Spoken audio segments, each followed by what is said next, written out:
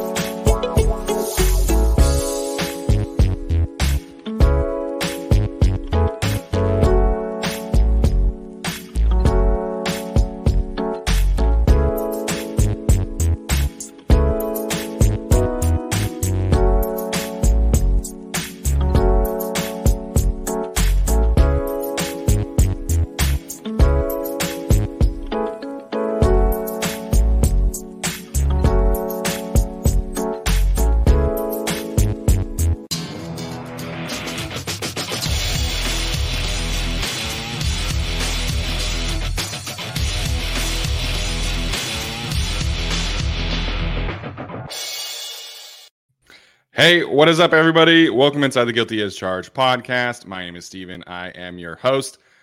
Big Chase Daniel fan this week, I guess.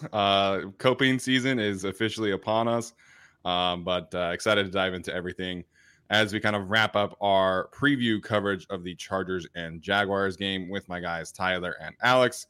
Alex, we'll start with you, man. I know it's been an emotional 24 hours with all the Justin Herbert news, with Federer and Nadal kind of suiting up for the last time. I'm not even a tennis fan, and that made me emotional. So, how you feeling about that, and how you doing today? The tears are all out of my system, but I need to get them back in my system when Chase Daniel can't throw a fucking out route tomorrow. But anyway, we do the schedule thing every year in May where we pick all the games and we go, oh, that one's an easy win. And of course, we're sitting here talking about Chase Daniel potentially playing against the Jaguars because that's football. Yeah, man, it's you hate to see the injury report the way that it is today. And, I guess take solace in the fact that the Chargers are not the only team dealing with a ton of injuries, I guess, if you're into that kind of thing. Misery has some company, I guess. But Tyler, what's up, man? How you doing today? I'm doing very well today, but if we lose, I swear to God, I'm going to set off a nuclear reactor in the middle of the stadium. It just means more in Salt Lake City, Utah. What can I say? Apparently it does. No, it was really funny. People were like tagging me on Twitter, like, is this your cousin? Is this your sister? Like, what's going on? I mean, was it? No. I can promise everybody that the nuclear reactor that this person was talking about is not active. So it was a Cold War relic, I guess. But I will set off a nuclear reactor if Rutgers doesn't cover the spread against Iowa today. Oh, they're playing Iowa? What's the projected scores for both? What's the over-under there? Like 22 points? Yeah, probably like 5 points. I think Iowa's like a 7.5 point favorite. I don't know. Oh my gosh, Iowa's offense, man, it's atrocious. All right, well, as I said, we are going to finish up our coverage of this upcoming Chargers and Jaguars game.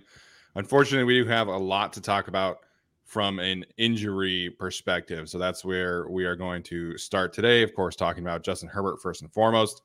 So he's had basically an on and an off day. They were kind of alternating this week. Through on Tuesday, there was, of course, that tweet from Bridget Condon, I think her last name is, the NFL Network reporter who's covering the Chargers this year, said that she had a source that he looked really good and looked like his usual self on Tuesday. He did not throw on Wednesday, but he did participate in practice. He participated in practice on Thursday and did throw, and then did not practice yesterday. So they have reiterated that they are going to wait until the very last minute to decide Justin Herbert's status. Basically, he's going to work out on Sunday, and if he is able to go, or I guess that's tomorrow, if he is able to go, I assume that's when they will give him a shot, which is a great it's a great thing. Chargers quarterback in getting a shot in the ribs, so it should be fun. So theoretically, there's still a chance that he plays. I know that yesterday there was a lot of conversation about the Vegas line moving from Chargers -7.5 to Chargers -3, and how that kind of indicates that Herbert probably isn't playing. But Tyler, what do you make of Herbert and his status this week? Do you buy that are you leaning more towards the Vegas side of things? Do you buy that he's a true game time decision? Where's your head at in terms of Justin playing against the Jaguars tomorrow? I don't really buy that it's a game time decision. If this is something that's not going to be healed in the next 2 weeks or whatever, then the difference between Monday and this coming Sunday, what is the difference? I don't really think there is, unless something gets worse for some reason. Yeah. So I don't really believe that he's a game time decision. I think they know what they're going to do at this point.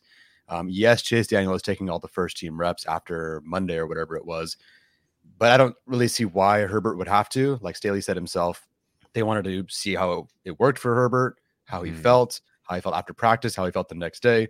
But that was it. I mean, he sat in the entire preseason, so it's not like he needs to see these reps. And there's no reason why Chase Daniel shouldn't be getting some of these reps just in case.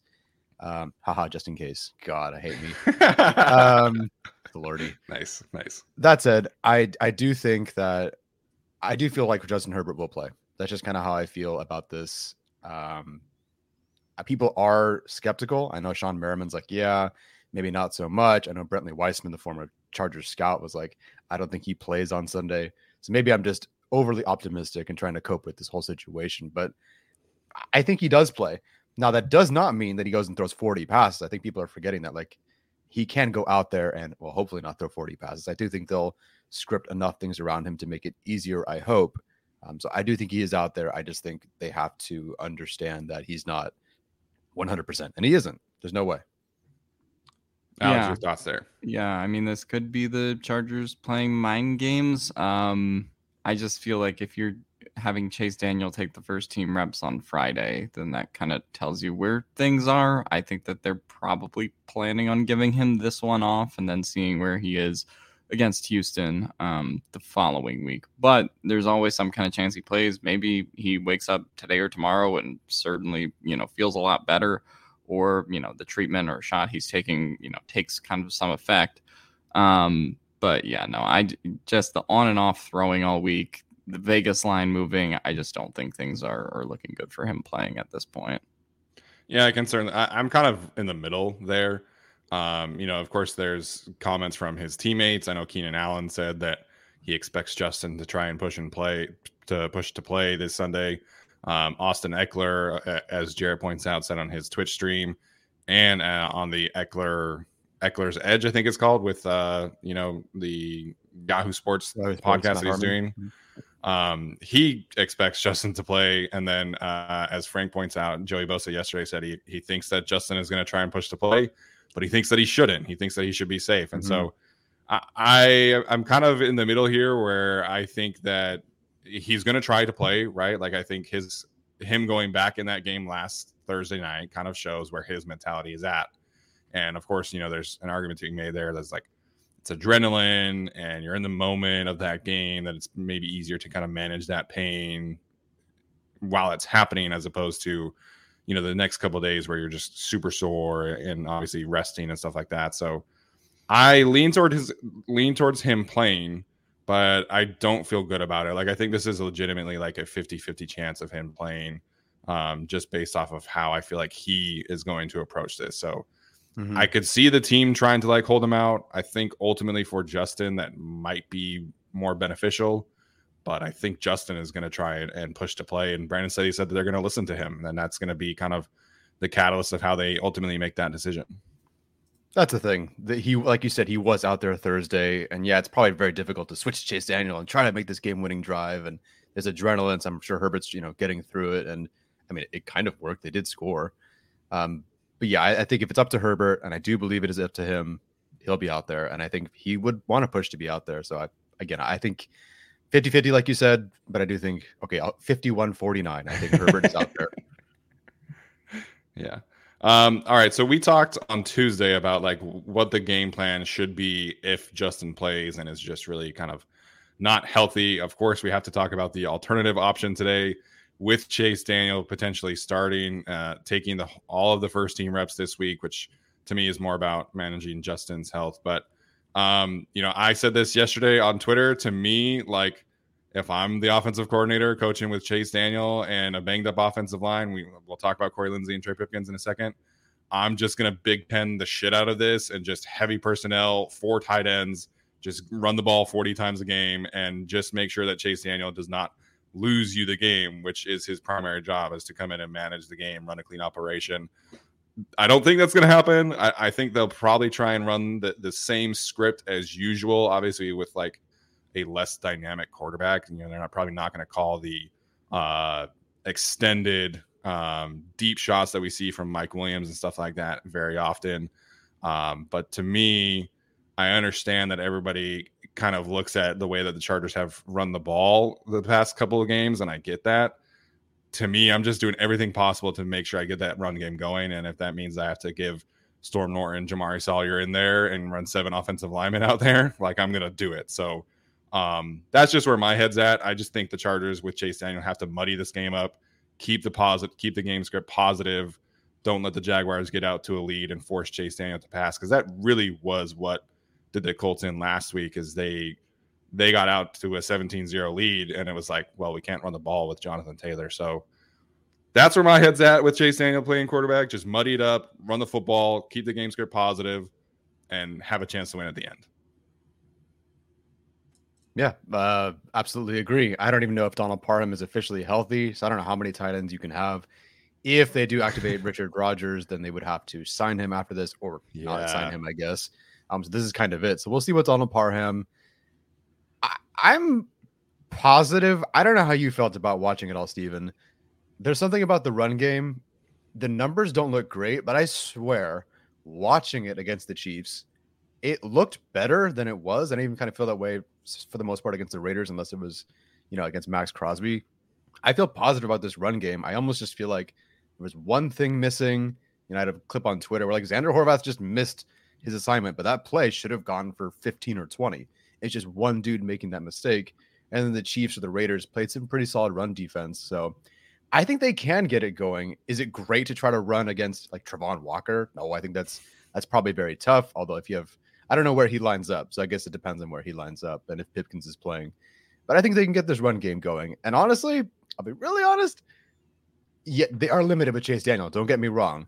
But I don't know how much is really going to change outside of those long progressing, bootleg deep shots to Mike Williams. I still think they're kind of, what really is the difference, right? We've said, oh, stop throwing it short, because that's all Joe Lombardi does, which I disagree with. But that's kind of the game plan. So I don't really see how much that changes with Chase Daniel. That said, the execution is a whole different story. Yeah, just before Alex jumps in about the run game, I think against the Raiders, it was pretty clearly like Max Crosby just went supernova. Like that really is as simple as it gets. I thought for the most part, they have been blocking pretty well. And I like the design that they're running with. They've added some new wrinkles to the counter game that they had last season, which I was a big fan of. The left side of the offensive line is moving people in outside zone runs. And that's kind of where I disagree with the whole Matt Filer is trash and should be benched, because he's still blocking his ass off in the run game. Like you said, it's just, like a miss from Everett here, a miss from Horvath here, a miss from McKitty there. And they're not really running the ball well. And then I still do feel like Austin Eckler is kind of forcing the issue a little bit too much. So to me, like, this is a game where you give Joshua Kelly a lot of run, you give Austin Eckler some maybe easier runs, more runs that he's kind of more comfortable with. Maybe you activate Isaiah Spiller this week. I don't know. Like, just mix it up, just do some different things and try and get the run game going. Because I do feel like they are close to being an effective rushing team. It's just they missed Donald Parham a lot, but it's just like one person here or there is not executing. Sometimes it's the running backs running, sometimes it's the tight ends blocking, or you're playing Max Crosby. So I do feel like the Chargers run game will eventually become like the strength that they thought it would be heading into the season. It's just kind of taking a while to get there. Yeah, and adding to that, right, Lindsley's health status kind of going into this game, Pipkins kind of as well, right? That sort of makes you a little bit queasy just about the offensive line in general and trying to establish that run game in any way possible. I don't think it's as bad as the numbers have indicated it is. I would not have predicted that through the first 2 weeks the Chargers would have one 10+ yard run. Yeah. I mean, that is kind of a depressing stat. So I definitely think that's towards like the extreme of the outcomes that were possible for the Chargers here. So I do think that they're better than anticipated. And like you guys said, it's Horvath missing a block here, McKitty missing a block there. I just think the uncertainty about whether Parham's playing, we don't really know a whole lot about the Corey Lindsley situation. I just think all of those things combined make me a little bit hesitant to buy the run game, especially when a team like the Jags, if Chase Daniel is indeed the starter, doesn't really have to respect it, right? As opposed to if Justin Herbert's playing. So, yeah, I don't know. I mean, if Chase Daniel's playing, I think you just throw shit at a wall and see what sticks. So I don't know. I think that's just kind of how you have to do it. It sort of reminds me a little bit of when Patrick Mahomes got hurt a couple of years ago in 2019, and then they had Matt Moore come in for like 2 games. But that Chiefs team was just kind of like rolling on offense and clicking on offense better. And they were like, of course, Matt Moore is not Patrick Mahomes, but we can just chuck him into this game. If this was like this Chargers team and how they were rolling on offense last year, I would feel a lot better going into this game with Chase Daniel as the quarterback. But right now, they're just not clicking that same way, even though the offensive numbers kind of are, not bad by any means. So I just would like to see a little bit more consistency from the run game, from the blocking, as we said, and just some of the concepts they're running in general. We've talked about personnel usage when it comes to the receivers and stuff like that. I think if you're going to win this game with Chase Daniel, all of those things have to be run well, in addition to, muddying it up and just, trying stuff. Yeah, you have to have a clean game from the defense. You have to have a clean game from the offensive line, and that's obviously going to be tough. So getting to Corey Lindsley, he, of course, had the knee issue. Last week it was reported as knee tendonitis, apparently, after the game. And then Brandon Staley hasn't necessarily said that is the case. He does not believe this is a long-term issue. He was pretty aggressive about clarifying that this is not a long-term issue for Corey Lindsley. He did not practice this week at all. I don't think he was on the field. Brandon Staley said yesterday they don't feel like they had to practice. They had to have him practice in order to play. But then they listed him as doubtful. So it doesn't seem like he's going to play. It does seem like Trey Pipkins is going to play. He technically is still questionable. But he was limited on practice on Wednesday and Thursday, and then was a full participant yesterday in practice. So that's a good sign for Trey Pipkins. Obviously, we'll see about Corey Lindsley. I felt like Will Clapp had a good game against the Chiefs. I felt like they definitely changed up some things, and you kind of, when you lose your center, right, like you have to kind of simplify things on the fly.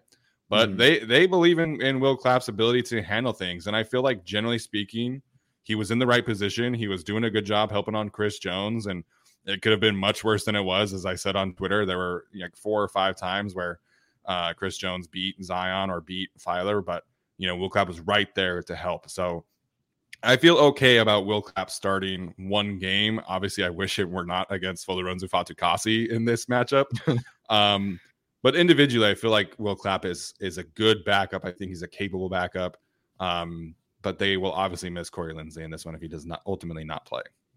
So just to clarify from the last game, because you watched it more than I did, at least in the trenches, what kind of happened then with the Avalanche and why things got so like the pass rush, the issue? Was it just someone beating somebody and that was basically that? And then also when you talk about simplifying things, because Will Clapp's in there, what do you mean by that?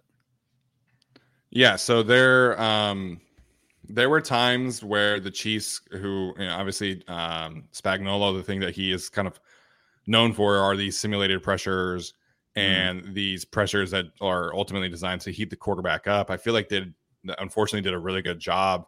The play that Justin Herbert got hurt on was a simulated pressure, and Michael Dana was lined up at edge, and he kind of looped around, beat Zion, and then ultimately hit Justin Herbert. So they did a good job of confusing it and getting Chris Jones one-on-one. On the times that they only rushed 4, that's where Will Clapp was able to kind of help out and really focus in on Chris Jones. So it was a very unfortunate combination of a bad Matt Filer game, a great Chris Jones game, and a really good game plan from the Chiefs. So basically they were not really able to slide as much as you're able to with Corey Linsley, because you can't. Okay. They didn't really want to leave Will Clapp one-on-one in that kind of game with Chris Jones, whereas with Corey Linsley you can absolutely do that. So it was just a combination of things that led to Chris Jones getting schemed up one-on-one and then just cooking Matt Filer, unfortunately. Okay, gotcha. Thank you. Yeah, no problem. Yeah, I think Will Clapp can get through another game and be good enough as a pass blocker and a run blocker. That's not really my concern, though. It's, I don't know, like just it feels, we've talked about it, how the Linsley thing feels a little bit like the Bulaga thing, from last year, and just tendonitis, and then Staley also saying at the same time that it's not a long-term issue. It's like tendonitis doesn't really like go away. There's not like some magic thing, Corey Linsley can take to make it go away, right? So he also was pretty like, this was not related to what was happening in training camp too. Like he was aggressively saying like, this is a new thing. It's not related to what has happened, and it's not considered a long-term thing. So it was pretty different than what we've seen from Brandon Staley usually. Yeah. If that's good or bad. Not buying what he's selling. This seems like a bigger thing than they're letting on, and just all the rest days that they gave him during the offseason. I don't believe that this is a new thing personally. But I'm just concerned for, obviously what that means for this season and future seasons with Corey Linsley as a Charger, because that to me is the bigger story than one individual game against Jacksonville, because it doesn't sound good. Yeah. For right now, the hierarchy for center is Linsley, Clapp, then Hymas, then Salyer. Like I said in Discord, I don't know if me knowing who the 4th center is good or bad, because that means that someone had to think of that on the fly in case someone else got hurt, or maybe it's a serious injury. But I'm a little fascinated what the contingency plan is when Will Clapp is probably a free agent next year, if Linsley's in his 3rd year. The play hasn't declined. Like, he's still an excellent center. Dude, the Raiders game was so good. It was so good. He's still amazing. So there's that. As far as the injury goes, I think the last knee-related issue he had was 2020, like in the middle of the season. So, I mean, obviously, it's not like Bulaga's injury history. So I'm trying to say, like, Bulaga had 2 ACL tears and this and that, and he was struggling. A shoulder and a foot. The back. Yeah. So, I mean, Linsley's had his bumps and bruises. Like, he wasn't an All-Pro till 2021. No, 2020. He was an All-Pro in 2020 and then Pro Bowler last year. Yeah. So it did take, like, there were some injuries that kind of forced. Oh, we lost Alex. I'm not as worried about this as I am Brian Bulaga. I'll say that much. But so far, like, if something happens, I don't know. But they feel like he doesn't need to practice. Like, he's a freaking All-Pro. He's one of the 5 best players on the team. So they just don't even feel like he needs to practice. So him sitting out was definitely worrisome in training camp. At the same time, it's Corey Linsley, and then he walked into week 1 and had a fantastic game. So they're probably not that worried. Yeah, I mean, if anything, you feel probably better about Will Clapp's experience coming into this game because he has taken a vast majority of the reps throughout training camp. He's had a lot of game reps in the preseason. So, like I said, I think Will Clapp is a capable backup. I think he's fine. They're obviously going to miss like the preparation standpoint of sorry, I'm just laughing at a comment in the chat. They're going to miss Corey Linsley's brain, and they're going to miss his athleticism, right? Like the way that you use Will Clapp as a run blocker is very different than the way that Corey Linsley is going to run block. So They're going to have to make some adjustments. They've had all week to prepare for that. So I do expect them to, be able to handle that. So moving on to some of the other injuries, Donald Parham. What's up, Tyler? No, we're just 24 minutes in. We're still going through the injury report. It sucks. Well, I mean, to be fair, we were talking about like game plan and execution. Okay. That's Chargers football. Yeah, unfortunately. Hey, man, last year was very healthy, so I guess this is the trade-off. Donald Parham was limited in practice all 3 days this week. It still feels like even though he was listed as questionable, it does feel like he is doubtful to play. It did not really sound like Brandon Staley expects him to play, in my opinion. That's kind of how I interpreted it. Mm-hmm. And then Keenan Allen, obviously, limited in practice on Wednesday, limited in practice on Thursday, did not practice yesterday. Staley saying that it's basically a 50-50 chance that he plays on Sunday. I guess you kind of take that given, the hamstring injury. So similar approach to Justin Herbert, I guess, he's going to work out before the game, see how he feels. And if he feels good, they will play him. I kind of feel like it's going to be like that Raiders game in 2020 when he felt good, he was going to play, and then he ended up playing 10 snaps or whatever. I don't know if you guys remember that. That's right. Mm-hmm. So I kind of just think that Keenan should get a rest day again, but that's just me. Yeah, with the hamstring injury, we've seen how not bad this offense is, but how much they miss him. Yeah, and I don't know if this is particularly the game. Herbert being out there is inevitably more important. Keenan Allen is fantastic, but it is one game. There's a big season ahead, and I feel like they have enough weapons to make it work. I kind of hope he sits this one out, honestly, if he is really 50-50. Yeah, and I mean, hamstring injuries just in general, I feel like aren't much to play around with. When Keenan did get hurt like he did in 2020, I'm pretty sure after that Raiders game, he ended up just sitting out the rest of the year anyway. I think there were only 2 games left at that point, but I don't remember him coming back. So yeah, I think if he just were to re-aggravate his injury, in addition to what the Chargers already have on the injury report, it would be bad. And I honestly think they can kind of get by this game without him, more so than obviously the Justin Herbert factor in terms of trying to get by without him. But this goes back to how are they going to play your receivers, or how they're going to play their receivers if Keenan Allen doesn't play. And that was a problem against the Chiefs, where Josh Palmer takes 100% of the snaps. Mike Williams is playing 200% of the snaps. And then we have Carter at 65, and then no one else plays. So I don't know how they're going to manage it if Keenan plays and if he doesn't play. But either way, I would just like to see a little bit more consistent and even decision making in terms of who is getting those snaps. Yeah, 100%. And I mean, I would love to see it happen this week. I do not expect it to happen, but Michael Vandy should play in this game if there's no Keenan Allen, with the way that he is able to get open quickly and the chemistry that he has with Chase Daniel. Again, do not expect it to happen based off of what we know how this team feels about him. But that is somebody I would definitely activate if Keenan Allen is not playing. Finally, we're getting to our last injury update. The J.C. Jackson situation, very strange. Again, Brandon Staley, very defensive about this. Very vehement in that he did not think that there was a setback. They wanted to treat this week as a rest week after he played on Thursday night. And frankly, he played every snap, which I was pretty surprised at going into the game, considering how questionable he was. So I do not expect J.C. Jackson to play this week. I know that there were a lot of people kind of saying that the Chargers rushed him back.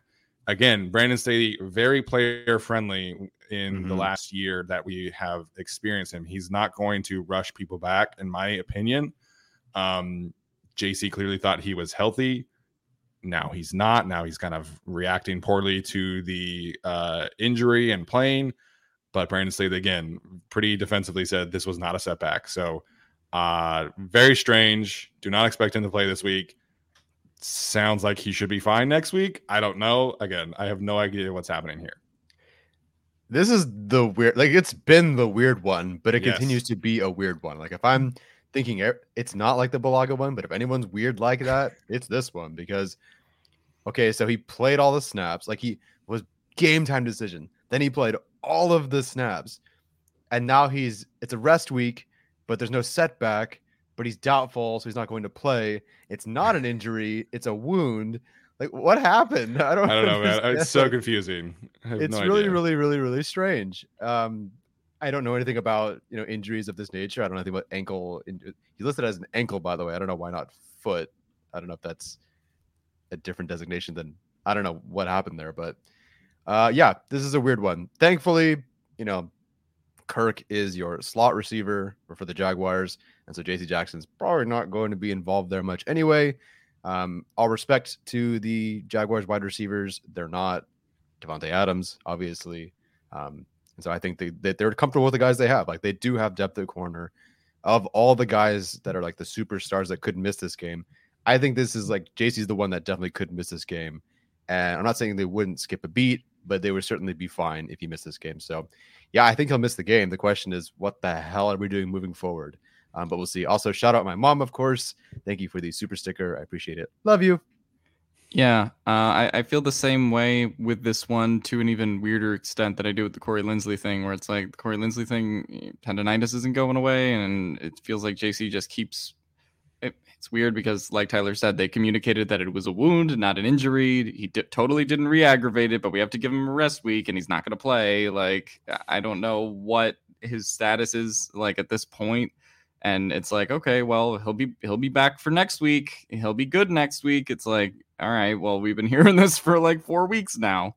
So yeah. I don't know how to really react anymore, especially when, he had effectively 10 days of rest following the Thursday night game where he did play all the snaps. So I don't know what to think about the JC Jackson thing, but this sounds like it's kind of about to crash into an iceberg. Oh, man.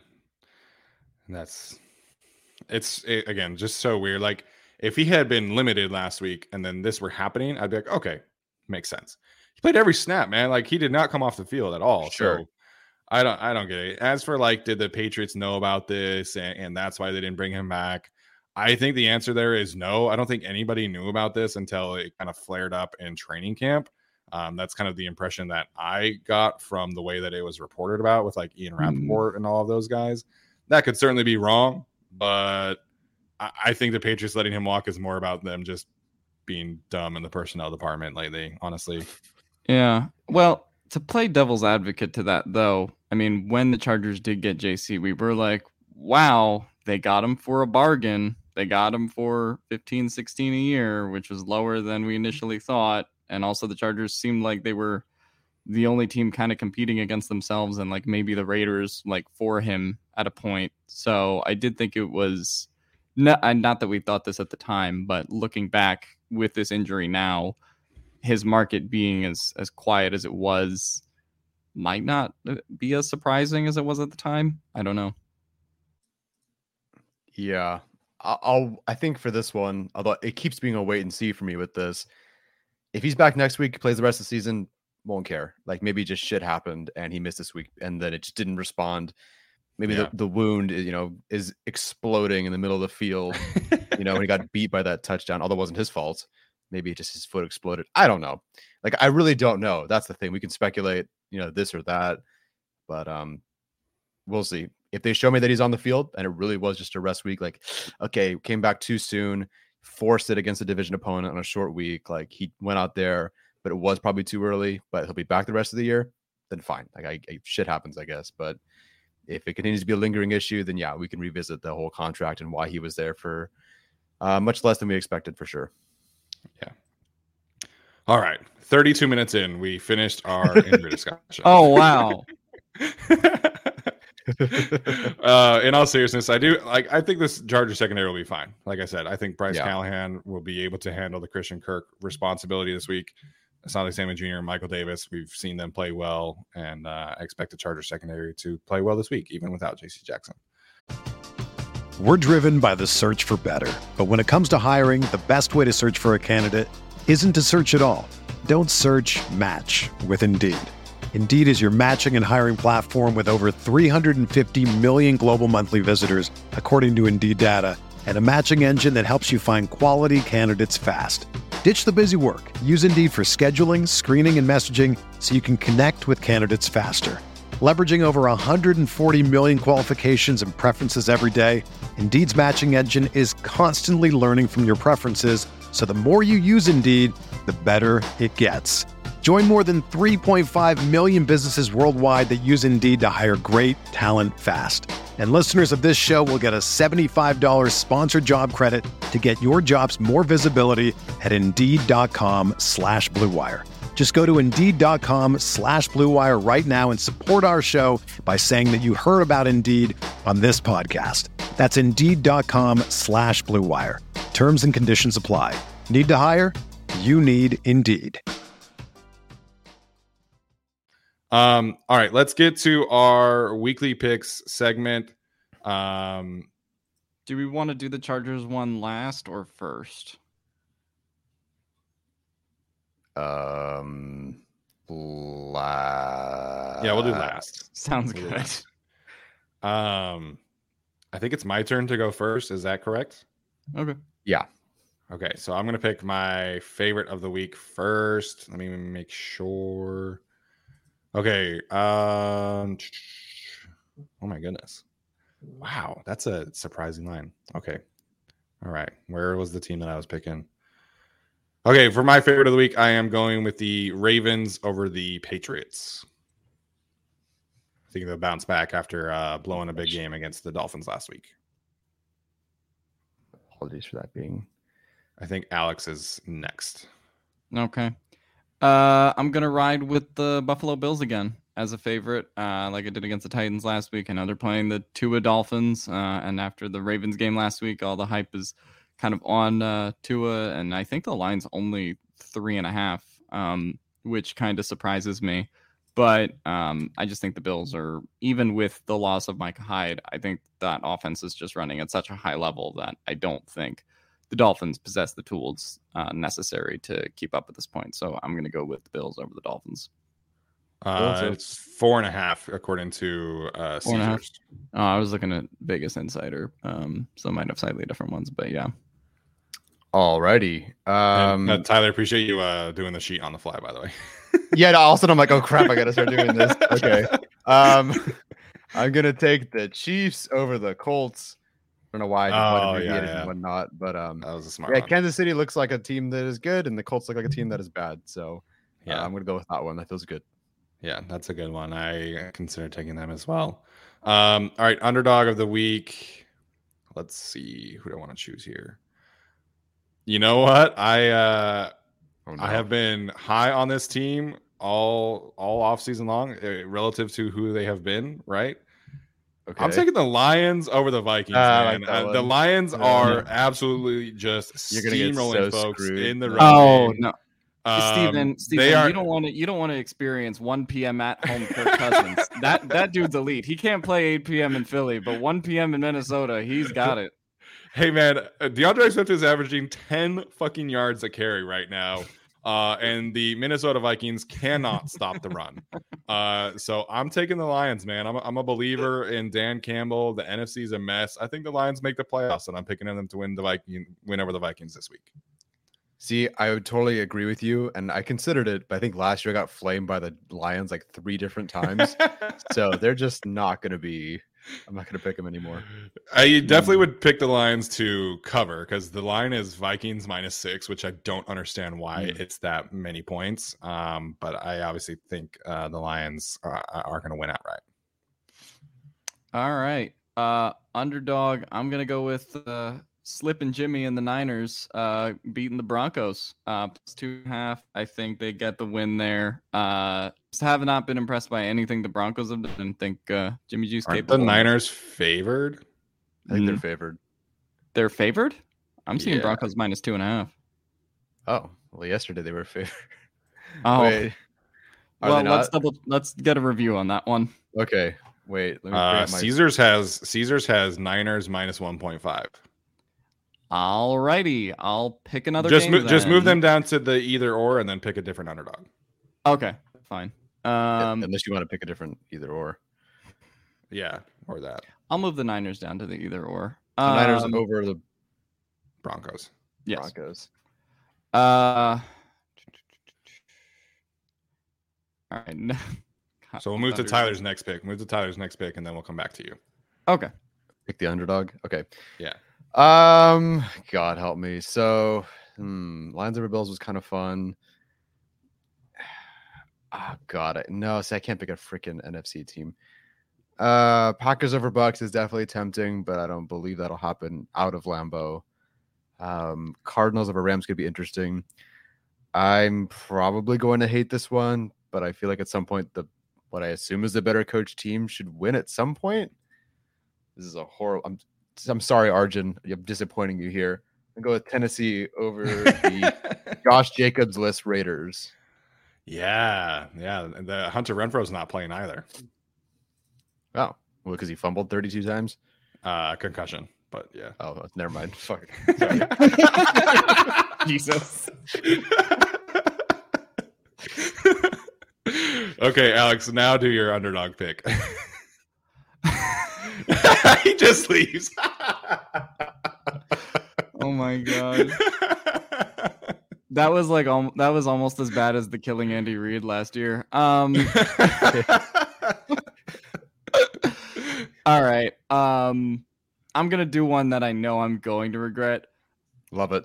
The Bucks look out of sorts. I'm gonna take Aaron Rodgers and the Packers over the Bucks. Oh, I'm gonna eat shit on this one so bad. I already know it, but I think Green Bay starts to get on a little bit of a hot streak here.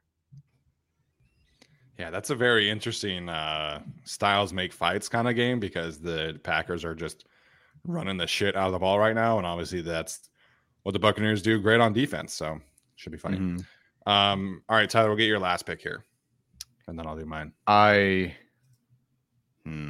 Yeah, okay, I'll go with it. I'm gonna go with the Eagles over. Wait, what are they now? What is their abbreviation? What's their abbreviation? I guess Are they not WC? whooped anymore? Yeah, just do wash. Yeah.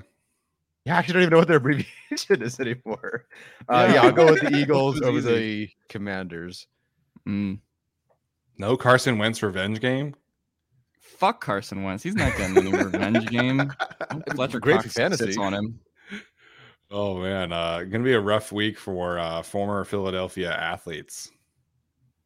What? Who's the other one? Ben Simmons, who you've been roasting all week long.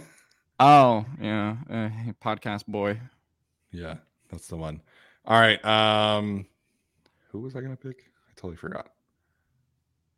Oh yeah. I'm gonna go with the Bengals over the Jets for my last pick. I think the Bengals will figure out how to throw the ball against cover 2 for the first time in their life. It's been the weirdest thing. Like I think their protection plan is suspect, but they can't throw the ball against cover 2, which is the weirdest thing. Yeah. Cincinnati facing the backup quarterback. What could possibly go wrong of the Jets? Yeah, I mean, we'll see. I think they'll figure it out. All right, so yardage passer Joe Flacco, top 3. Is he really? Yeah, he is. Flacco to and who is it? Flacco to and someone else that's weird. Arjun says if the Bengals lose on Sunday, I will be insufferable on the road app. Oh man. Alrighty. Chargers scores. Jack H asking about Jermaine Johnson has not been great, unfortunately, but we'll see how that goes. He's not really playing. I think he's kind of a backup at this point, which you traded up for a backup. Love that. All right, Chargers score. We're gonna do 2 scores, one for if Justin Herbert plays, one if Chase Daniel is the starter. If Justin Herbert plays, I'm taking the Chargers 23-17 over the Jaguars. So low scoring, closer game. But I do think Justin Herbert, if he plays, obviously will have enough to get them over the hump. If Chase Daniel plays, I think the Jaguars win 20-17. God. 178. Not good. Yeah, I have similar sentiments. If Justin Herbert plays and he's at least 50 to 75%, kind of a wide range, I think they win that game. And I'm going to say that they score the amount of points they've scored all season and win 24-23 in a close one over the Jaguars if Herbert plays. If Herbert doesn't play, I think they lose 27-20. Someone said 35-10 if Herbert plays. I cannot agree there. It's possible, I guess. Wow. Okay. All right. Yeah. So if Herbert plays, okay, I'm going to assume that Lindsley's not playing. Pipkins is playing. Herbert plays. Parham doesn't play, but Allen does, or one of those guys plays. That's a lot. Whatever. Yeah, whatever. Just leave me alone. I'll win. I do believe they win because they do have the defense. It's a good defense. Like the Chargers have a good defense with or without JC Jackson, so I feel pretty good about it. I'll go 26. I don't pick the same numbers as you guys. Yeah, I believe in this offense this week. By 2 more points. Let's go. Yeah, that's pretty good. 1 less rib, 2 more 26-21. Yeah. Yeah, it's really ugly. I think the line is 3.5 currently. So whatever. The Daniel score. If Chase Daniel plays. Oh, fuck you. Let's go. It's a 3-point difference, baby. Just doing basic math. I see you. Hey, man. I think they could pull it off. I think they're like, just the Colts can't win in Jacksonville. It's just cursed. Whatever. I think that the Chargers are fine. Even if Chase Daniel plays. I'm not saying Daniel is 3 points, under Justin Herbert. But I think that, some things happen here and there. And maybe, Asante Samuel Jr. capitalizes on an INT, gets some easy kicks. Maybe DeAndre Carter finally gets a fucking pass thrown his way. Maybe Jalen Guyton is involved at some point. So, yeah, 23-21. I definitely see a way forward for them winning. Like, I think they can still win. I mean, Cooper Rush led a victory against the Cincinnati Bengals with the Cowboys, and the Cowboys are mostly trash outside of CeeDee Lamb on offense. So, we'll see. If the Chargers defense plays as well as we think they can, then the Chargers absolutely have a chance to win. I just think, I don't know if I trust Chase Daniel to go win a game-winning drive. You know what I mean? So we'll see. I do expect it to be a close game almost regardless, though. Yeah. I think they're capable of winning a game with Chase Daniel, but I just don't think the optimal conditions are there, right? Like, how many things have we said this podcast are like 50-50 on Corey Lindsley, on Keenan Allen, on Trey Pipkins is a little bit better than 50-50, obviously, but then there's the JC Jackson thing. How is he going to play if he does play at all? And then you get to the fact that they haven't started the running game really much at all this year heading into this game, where if you do start Chase Daniel, you would need a better running game than what you've got in the first 2 weeks. So I don't know. Like, I just think there's a lot of variables that are undecided for the Chargers, that if everything goes perfectly, Chase Daniel could win that game against this particular Jaguars team. But it's just too many things that need to happen, or too many dominoes that need to fall for me. Yeah, in terms of, the points the Jaguars are potentially scoring here, I mean, Derek Carr threw 3 bad interceptions against the Chargers. Like, the Chargers made good plays. They were not lucky interceptions.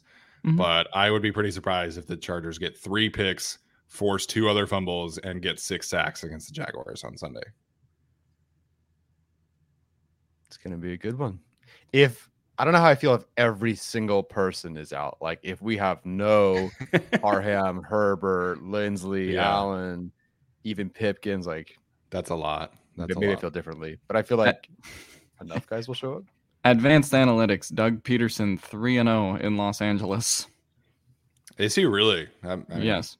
That's not surprising, I guess. Yeah. So he was a coach when Wentz and the Wentz MVP game. Garrett Blount beat the Chargers. It's at StubHub. I was there for that one. Yeah. The Rams Wentz game where Wentz tore his ACL, and then I don't really remember what the other one is, actually. I would assume it was also had to be against the Rams again, probably, but I don't remember. Well, gonna get a win. You know why? Because Steven hasn't seen a loss at SoFi ever, I think. Ooh. Is that correct? Browns? That is incorrect. I was at the Patriots game last year. Oh. It was your fault. Okay. And the Cowboys. Oh God. Oh. I'm changing my score. No. Because I saw a bunch of wins when the Chargers were at StubHub, and then I was at the Browns game last year too. So Stephen attends. I think it's like I think the Chargers have won like 60% of the games that I've attended. So it's not. I mean, it's not like I go to a ton of wins, but 35. Oh my God. Forgot about that category. So yes, I am attending. For those who were asking about that earlier, Brooke and I will be in section 331. So come say hi. Can All right, we'll take. Can we make a category of Stephen attends and he makes a sacrifice to the gods to eat the cheeseburger sub? Okay, if he does that, then yeah, I think the good. Chargers win 245-3. Even at 10, and makes burger sacrifice. Eat, burger. SoFi burger. Okay, well, I will gladly take this bullet if it means that Justin Herbert plays on Sunday. So if I have to eat the burger sub in order for Justin Herbert to play, I will gladly fall on that sword. There we go. Two big men TDs. Yes, dude. If Rashawn Slater scores a touchdown, I'm going so hype, man. You're gonna run home. I would lose my shit. I would run the 3 hours home. Let's go. Oh man. Oh my goodness. Okay, we'll take about 10 minutes of questions for you guys before we head out for today. So if you've been dying to know about how a certain player is doing or whatever the case may be, feel free to hit us up now.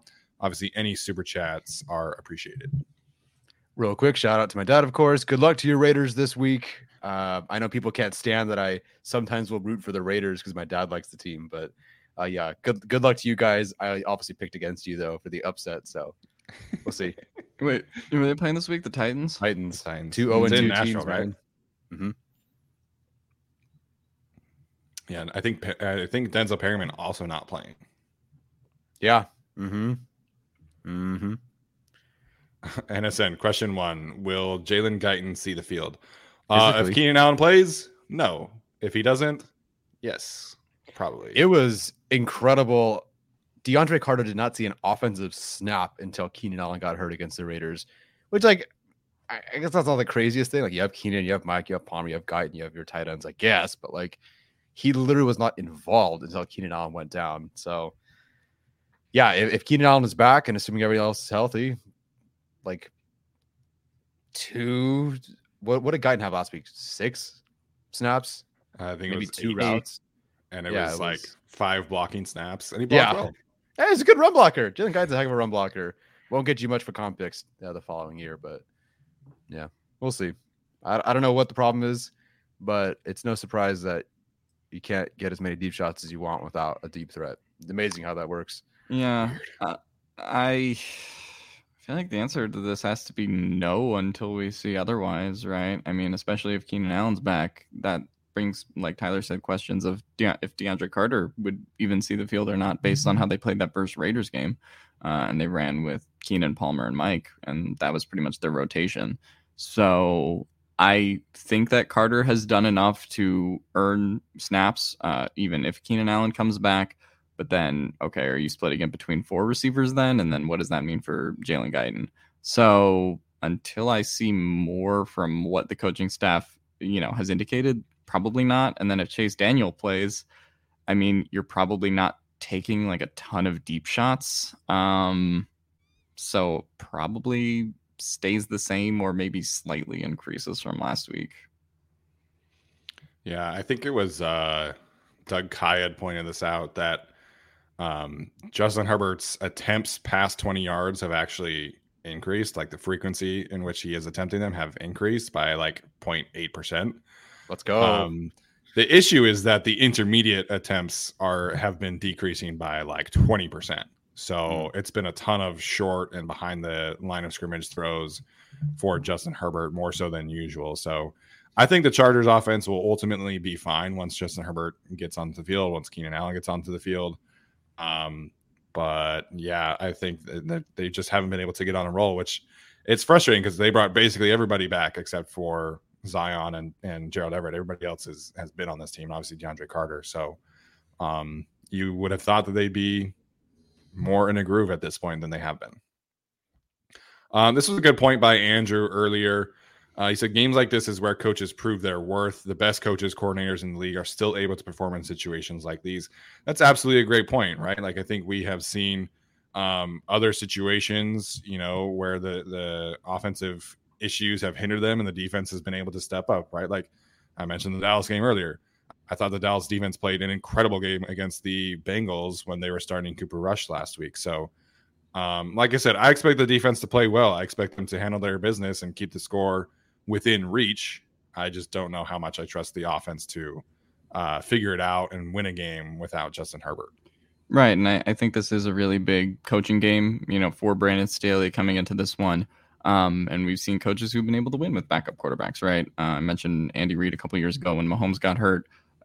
You have like the infamous Brady Deflategate suspension, where it was Garoppolo and Jacoby Brissett, coming in and out, right? So the Patriots won all of the games like in that stretch, if I remember correctly. So I don't know, I do think this is a big week where you have a beatable team in the Jaguars, not a team that you should overlook by any means, but a beatable team, even if Chase Daniel does play, that, you just have to kind of figure things out on the fly.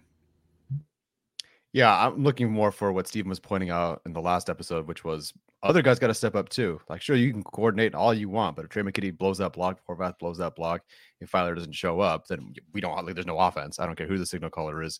It's going to be a little bit more difficult. So I think they can absolutely do it with Chase Daniel, but other guys have to step up too. Like someone else needs to be exceptional this week. That's typically always Justin Herbert and maybe Keenan or sometimes Mike Williams last week.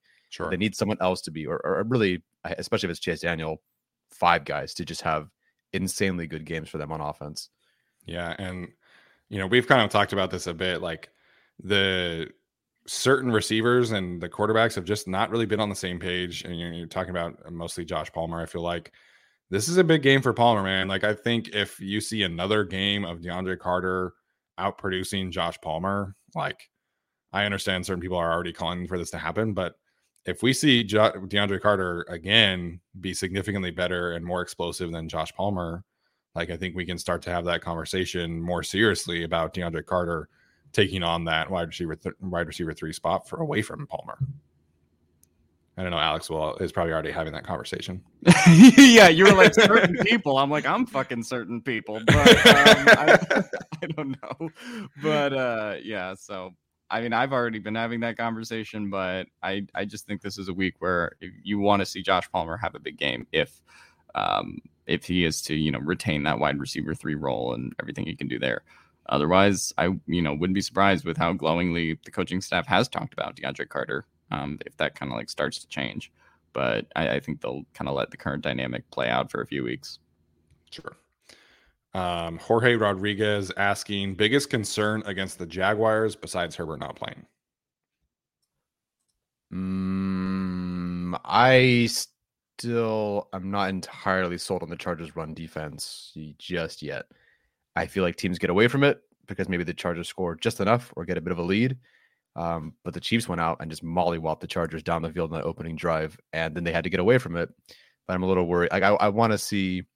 The Jaguars have like a great rushing attack, but I think Robinson's solid, Etienne's solid. Lawrence, I'm pretty sure can move. So that's kind of what I'm worried about the most. It's obviously not their pass defense. I feel good about that and the rush, but I want to see the run defense be a bit better than they were to open the series against the Chiefs last week. I'm going to go with Corey Linsley, not in the sense of like, I think he's like the most, I think he's the most crucial non-Herbert player in this game. That's kind of a question mark as to whether he'll play or not. Because like Steven said, J.C. Jackson might play, he might not. But if you have Christian Kirk, who's primarily going to line up in the slot, then you have Royce Callahan to deal with that. So that's sort of fine, right? If Keenan Allen isn't playing this game, I am at least pretty confident in the 3 or 4 guys that they're going to roll out. If Linsley doesn't play, and this is a sustained thing throughout the season with the tendonitis, or you have to make a switch mid-game like they had to against the Chiefs last week, I just think that could potentially throw things into chaos, even if you do believe in Will Clapp, and I think we all generally do. I think he's kind of the most significant one. If he's not able to play this game on 10 days rest with the tendonitis condition, that spells long-term troubles, and communication's obviously worse when Lindsley's not in. Yeah, absolutely. I think that's definitely the big concern, how the Chargers are able to keep whoever is quarterback upright in this game, because I think the Jaguars defensive coordinator and Spagnuolo for the Chiefs are pretty similar in the sense where they're going to do a lot of simulated pressures. They're going to bring some blitzes. They're going to do a lot of stunts in games. There was, I think it was in the first game, Trayvon Walker's first sack. He started against the left tackle and then basically looped like all the way to the opposite B gap on this stunt. So they had 3 guys all slanting to the right, and then Trayvon Walker looped around behind them, and that's how he got Carson Wentz. And they're going to do things like that to try and confuse this Chargers offensive line. So they have to be ready for it. And, if you don't have Corey Linsley, like I said, I feel like Will Clapp is a capable backup, but as a communication standpoint, you're obviously losing a lot without Corey Linsley in there. So that's going to be an important one. Something we haven't talked about in a while is the Chargers' 3rd round pick, at least in terms of how he's doing in his development. Egregious Monk said, hopefully JT Woods starts progressing well and elevates Staley's scheme to spooky levels. So Ronaldo Hill was asked about this week and why JT Woods has not been on the field. And I thought this was obviously a good time to bring it up. So Ronaldo says that they still have confidence in his ability to play within the defense, that basically he has been inactive because of special teams duty. They don't feel like he's a better special teams player than the guys that they have been rolling with, which is obviously Dean Leonard, Jesse Taylor, Keemon Hall hasn't been active, but that kind of player. Yeah. It sounds to me like they're essentially giving him the Trey McKitty treatment from last year, where they're not going to put JT Woods out there on the field until they are more comfortable with his development, specifically on defense. So obviously in the first game without JC Jackson, they rolled with the 5 corners and the 4 safeties. JT Woods was active that day, didn't really play on defense. Last week they rolled with 6 corners, 3 safeties. So we'll see what happens here, but it sounds like they're going to kind of be very patient with him until they feel like he is officially ready. Yeah, and it's working. I'm not saying that makes the pick good, but like Alohi Gilman, have we seen him get dusted? Is the game plan not working because Alohi Gilman's in there? No, everything seems to be going just fine overall. So couple of rough moments from Nasir Adderley last week, actually, especially on, biting downhill for the JC touchdown, and then was absolutely lost on that long run that set up the field goal that put the Chiefs officially ahead. Mm-hmm. But I mean, JT Woods, like it's unfortunate. Like, I don't know how you're not a better special teamer than someone like Dean Leonard. Jasir Taylor's been fantastic, so that you do not take him off the field. Yeah, he's been great on special teams. Yeah, it's definitely disappointing. But like you said, the Trey McKitty treatment, same kind of a Josh Palmer treatment. He was out there, but he didn't really get involved until the Philly game or something like that. Like, they had one long pass against the Patriots in week 7, but that was a last ditch effort. And I think it's like his first target of the game. I'll be patient with him for now. But I mean, and they can be like right now, to his credit, I think Alohi Gilman's been playing fine. Like, I don't see any reason to take him off the field. My official question will be, what happens is Mark Webb healthy? Is he officially healthy? Do we know? No idea. Okay. I'm just curious what happens at that particular point. Yeah, I mean, I hope that JT Woods kind of progresses well to the point where they could feel comfortable playing him in a game. I just think the Chargers have been conservative on that for a while. Like, we even mentioned with Josh Palmer last year. I think that they're fine with what they have now. And then, maybe midseason, if there is some kind of injury in the safety room or something else happens, then at that point, maybe they feel a little bit more comfortable playing JT Woods. But I think it largely stays the same throughout the season, assuming that everyone's healthy. And then you probably get kind of a JT Woods injection into this defense next year. Yeah. I mean, obviously we hope that we see more of him this year, but right, we'll see. Are you guys caught up on the All In episodes? Not the latest one, no. No. Okay, then I will not. Reality Check had an interesting question here, but I want to let you guys watch the topic in question before we discuss it, because I do think it's an interesting point to touch on. So it's this one. So all an episode this past game leading up to the Raiders game, Brandon Staley, was doing his meeting in front of everybody and sounded like he was trying to compare what their approach on offense is to what the Warriors do on offense in the NBA, which is basically like shoot a shit ton of threes and then get a shit ton of layups, which I thought was really interesting, because I was like, what are we trying to say here, coach? Are we trying to say that you're trying to throw the ball downfield a shit ton and then only take the layups, and the mid-range, if you will, of the football field is just like non-existent for you? I mean, we can react to this. Obviously, it sounds like we're going to, but you guys should definitely watch this, because I was like, I don't know how I feel about this approach, coach. I don't know if I like this, the way that you're explaining this. Well, I don't like the way he's explaining it, because it doesn't make any sense. Like, if you're talking about the Warriors taking threes, like the whole thing is they take 30 or 40 threes a game, and they're like that, they're just that efficient on offense to the point where they can do that. Like, the Chargers aren't taking like a set amount of like deep shots every game, right? Like to the extent of the Golden State Warriors shooting 3-pointers. And I mean, like, I don't know, that we have been talking about how Joe Lombardi has been running like less efficient route concepts. So like, in a way, I get what Brandon Staley was trying to say, but also like, I don't know, don't compare yourself to the Golden State Warriors. I'm definitely curious how much of any say Staley has on the current offense, because it's basically the same scheme. Like, I'm not seeing, they've added some wrinkles, but I'm not seeing a whole lot different. But the difference is in personnel. It does seem like they're trying to make, like, we talked about this on Tuesday. We have a really good defense. Let's be efficient. Let's play. They're using bigger receivers, so I don't know if that really fits with Steph Curry and the Warriors, but they seem to want this ball control, possession, safe offense to work with their defense. And yeah, if they're taking less risks because Staley has some sort of influence over the overall philosophy of the team, maybe like I'm going to maybe start considering that there's more than just Lombardi, because again, like, for some reason, the deep ball guy keeps getting taken away from this team. And I'm sure Lombardi's not like, I don't want a deep ball guy. Let's use bigger, slower guys. And so I don't know, something to monitor. I'll have to watch it and see what the context was. Yeah, I mean, I would have to watch it and see what the context was as well. But just like from what he's saying, and like Tyler kind of established, like, the Warriors' whole thing is whether or not it works. Like, I mean, Steph can have a bad shooting night, Clay can have a bad shooting night, whatever. Like, they're going to take the same amount of threes every game regardless. And meanwhile, the Chargers are like, oh, well, against the Chiefs, we'll punt at 4th and 3 in enemy territory. Like, so that doesn't quite line up for me in terms of playing with the aggression and the efficiency of the Golden State Warriors.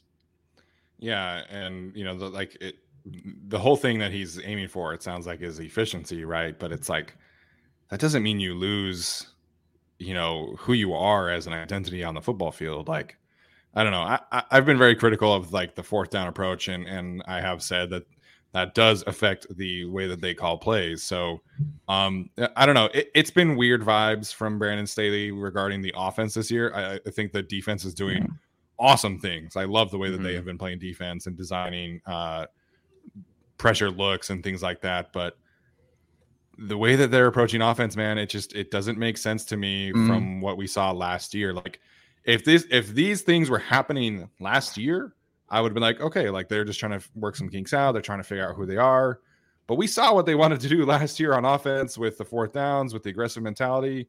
And then this year it's just been a complete disconnect from what we have heard from Staley and what we have seen on the football field. I also just wonder, when we talk about the 4th down stuff specifically, how much of it has, through the first 2 weeks, been about the coaches he's going against a little bit, right? Andy Reid has more traditionally been a very conservative coach when it comes to 4th downs. I'm very curious to see how he coaches this week against Doug Peterson, who is not conservative on 4th downs at all. He'll go for it when it's 4th and 8, and he shouldn't go for it at all. So I'm very curious to see how the opposing coaching style of Doug Peterson, or just all the coaches the Chargers play throughout the rest of the year, affect Staley's attitude on, going for it on 4th down or not.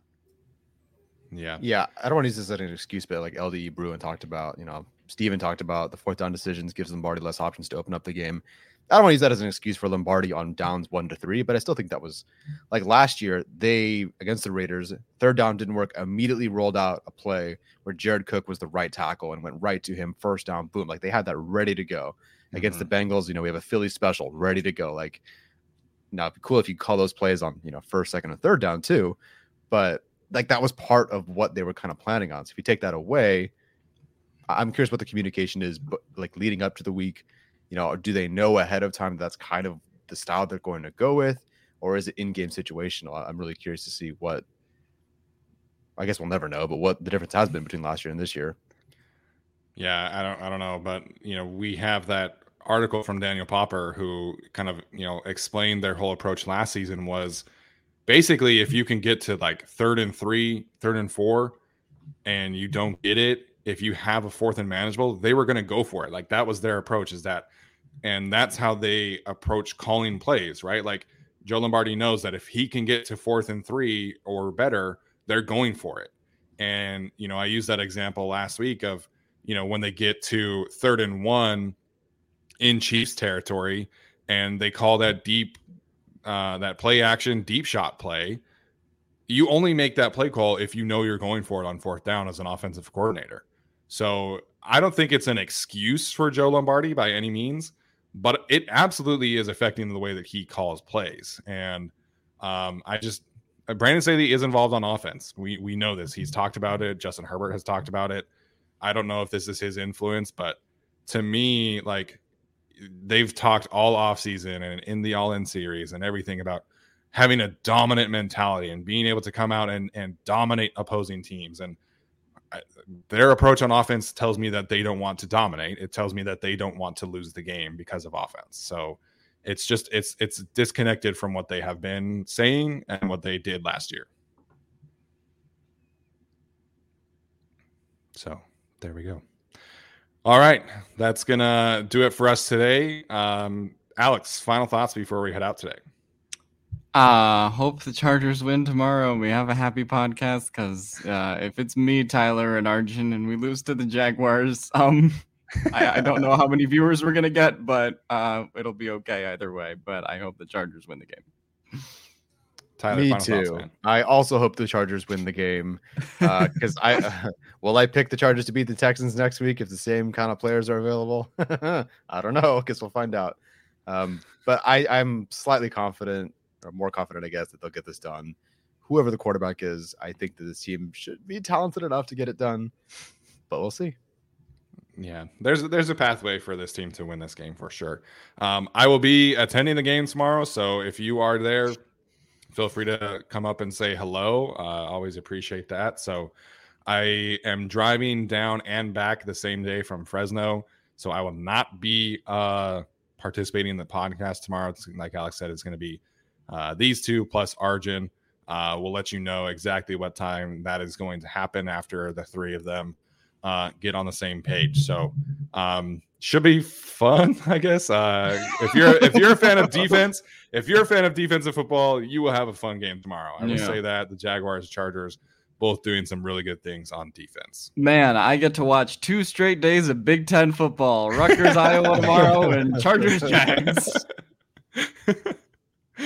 Oh man, should be fun, I guess. We'll see, but I am excited about the way this defense is playing. I think ultimately, it will obviously kind of weigh itself out throughout the season for the Chargers. So, that's going to do it for us today. As always, if you're listening to the audio version of this podcast, please leave a rating or review. If you're watching on YouTube, make sure to like the video, subscribe, turn those notifications on. We're going to have lots of good stuff coming over the next few weeks. Tyler and I will have a certain announcement that we'll make on Monday. That should be something that everybody enjoys. So we'll stay tuned for that one. Or you hate it. Or you'll hate it, but I know, it's going to impact the way that certain people watch the games. So should be fun. All right. That's going to do it. As always, bolt up and we'll see you guys later. This is the story of the one. As head of maintenance at a concert hall, he knows the show must always go on. That's why he works behind the scenes, ensuring every light is working, the HVAC is humming, and his facility shines. With Grainger's supplies and solutions for every challenge he faces, plus 24/7 customer support, his venue never misses a beat. Call quickgrainger.com or just stop by. Grainger, for the ones who get it done.